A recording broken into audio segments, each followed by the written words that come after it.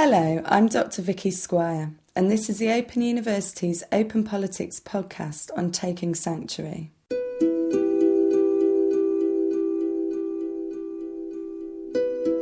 There's a man I know who was saying that when they first came to Sheffield, they made a phone call to somebody who's from the same country with them. They came as asylum seekers, but this person they were calling was working with the NHS, and they called and said, "Oh, hello, how are you? What are you doing in Sheffield?" I said, "Oh, I'm asylum seeker." And they hung up on them. This isn't a unique response.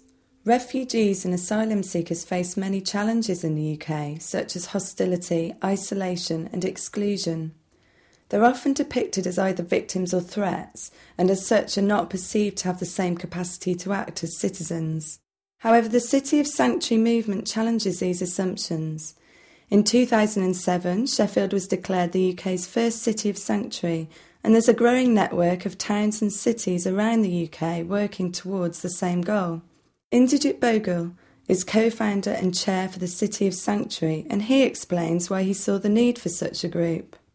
When people come here, if they are fleeing danger and persecution and hostility and violence, that's not what they should experience here. There is a great deal of hostility towards those who come to take sanctuary amongst us, and the City of Sanctuary is about taking people away from hatred towards a culture of welcome and hospitality and integration and inclusion.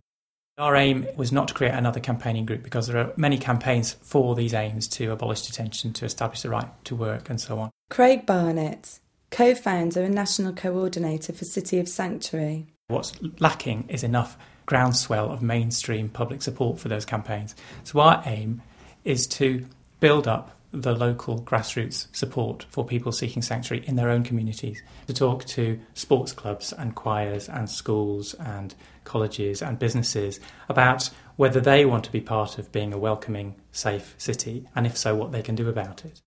A lot of people don't really know the stories of those who come to live amongst us. They don't really understand the hardships or the experiences that they've come out of or bring with them. So one important thing is to actually listen to what people want to say and the stories they have to share. They're not just numbers, figures. They have faces, they have names, they have families, they have histories. They tell their stories. One way that refugees and asylum seekers tell their stories is through drama. Having taken sanctuary within Sheffield herself, Catherine Birara is chairperson and co-founder of the Side by Side drama group. Side by Side started as a movement of raising awareness about issues faced by refugees and asylum seekers. We used to go to schools and service providers like the council, the children's services, and tell them about issues facing refugees, asylum seekers, and how they can provide better services to them when they have them as their clients. Then we changed it and decided to do it in drama so that we can reach the wider community in raising awareness, and that's when we formed Side by Side. Groups such as Side by Side challenge the ways refugees and asylum seekers are portrayed as victims or threats. It allows them to come together with a range of people within the city to make the voices of those taking sanctuary heard. Simon Cross grew up in Sheffield and found that being part of the group was an education for him. Before joining Side by Side, I didn't have the greatest understanding of the problems associated with being a refugee or an asylum seeker. I suppose I fell into the middle ground of somebody who knew that there were lots of problems in getting to this country and seeking asylum, but also not realising just how severe and extreme they were. And I suppose if somebody had turned around to me 2 or 3 years ago and said asylum seekers get free mobile phones, they get all the food paid for, they go to the top of the housing lists, I would just have sort of shrugged my shoulders, believed that and thought nothing of it. But now I know that's not the case, and just how difficult life is. For many taking sanctuary in the city, the conditions under which they're left waiting for a decision on their status is a major difficulty and source of frustration. It was a long waiting period. For me, it was 5 years of waiting with no answer, with nothing to rely on. Then one day a letter came through the post and they said, "We've granted you indefinite leave to remain."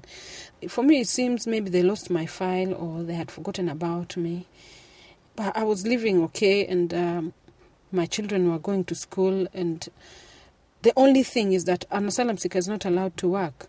It's a bit difficult because we come from a background of working in our countries, and it was a bit difficult and a bit shocking.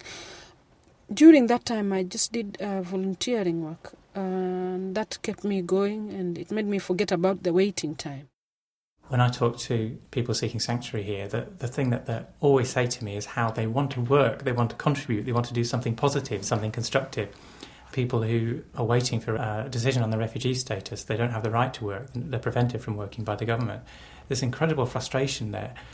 It's really crippling for people in terms of their sense of well-being and dignity and their mental health. They really are crushed by the system, and a lot of people live on the edge of their nerves. But also, if they're not working, they don't have any money. That's a really difficult situation. So many people live in destitution and a great deal of hardship, and that's a reality.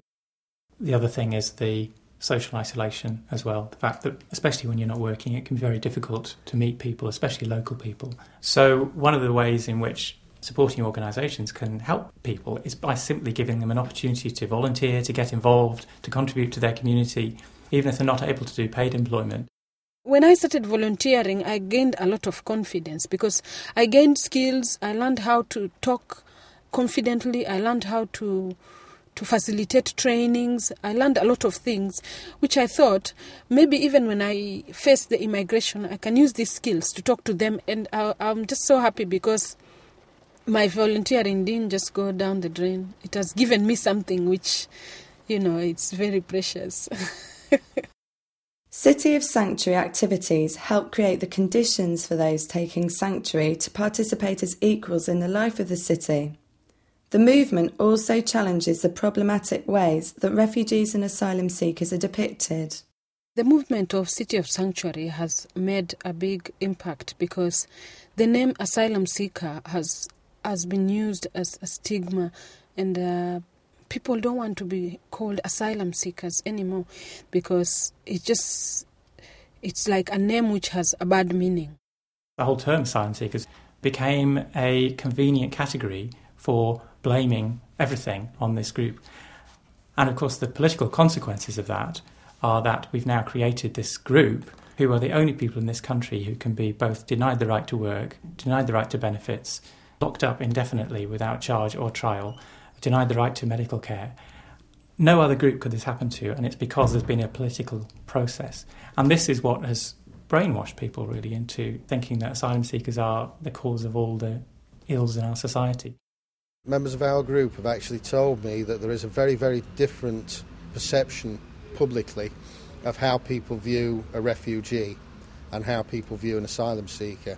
They actually look upon refugees as people who have been disenfranchised, people who are stateless people who deserve being given a second chance, where they look at an asylum seeker as being somebody who is basically coming to this country out to make trouble, out to get what they can.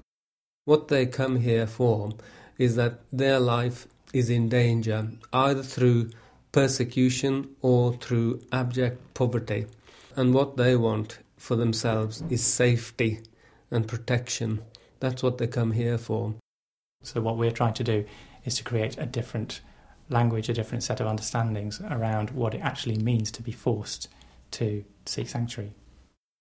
City of Sanctuary creates opportunities for refugees and asylum seekers to act as citizens. The movement provides a different way for people to understand the issue of sanctuary and addresses some of the difficulties that cause refugees and asylum seekers such frustration.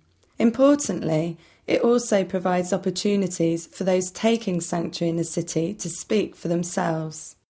The power of just going in front of people and talking and telling them and changing their mindsets.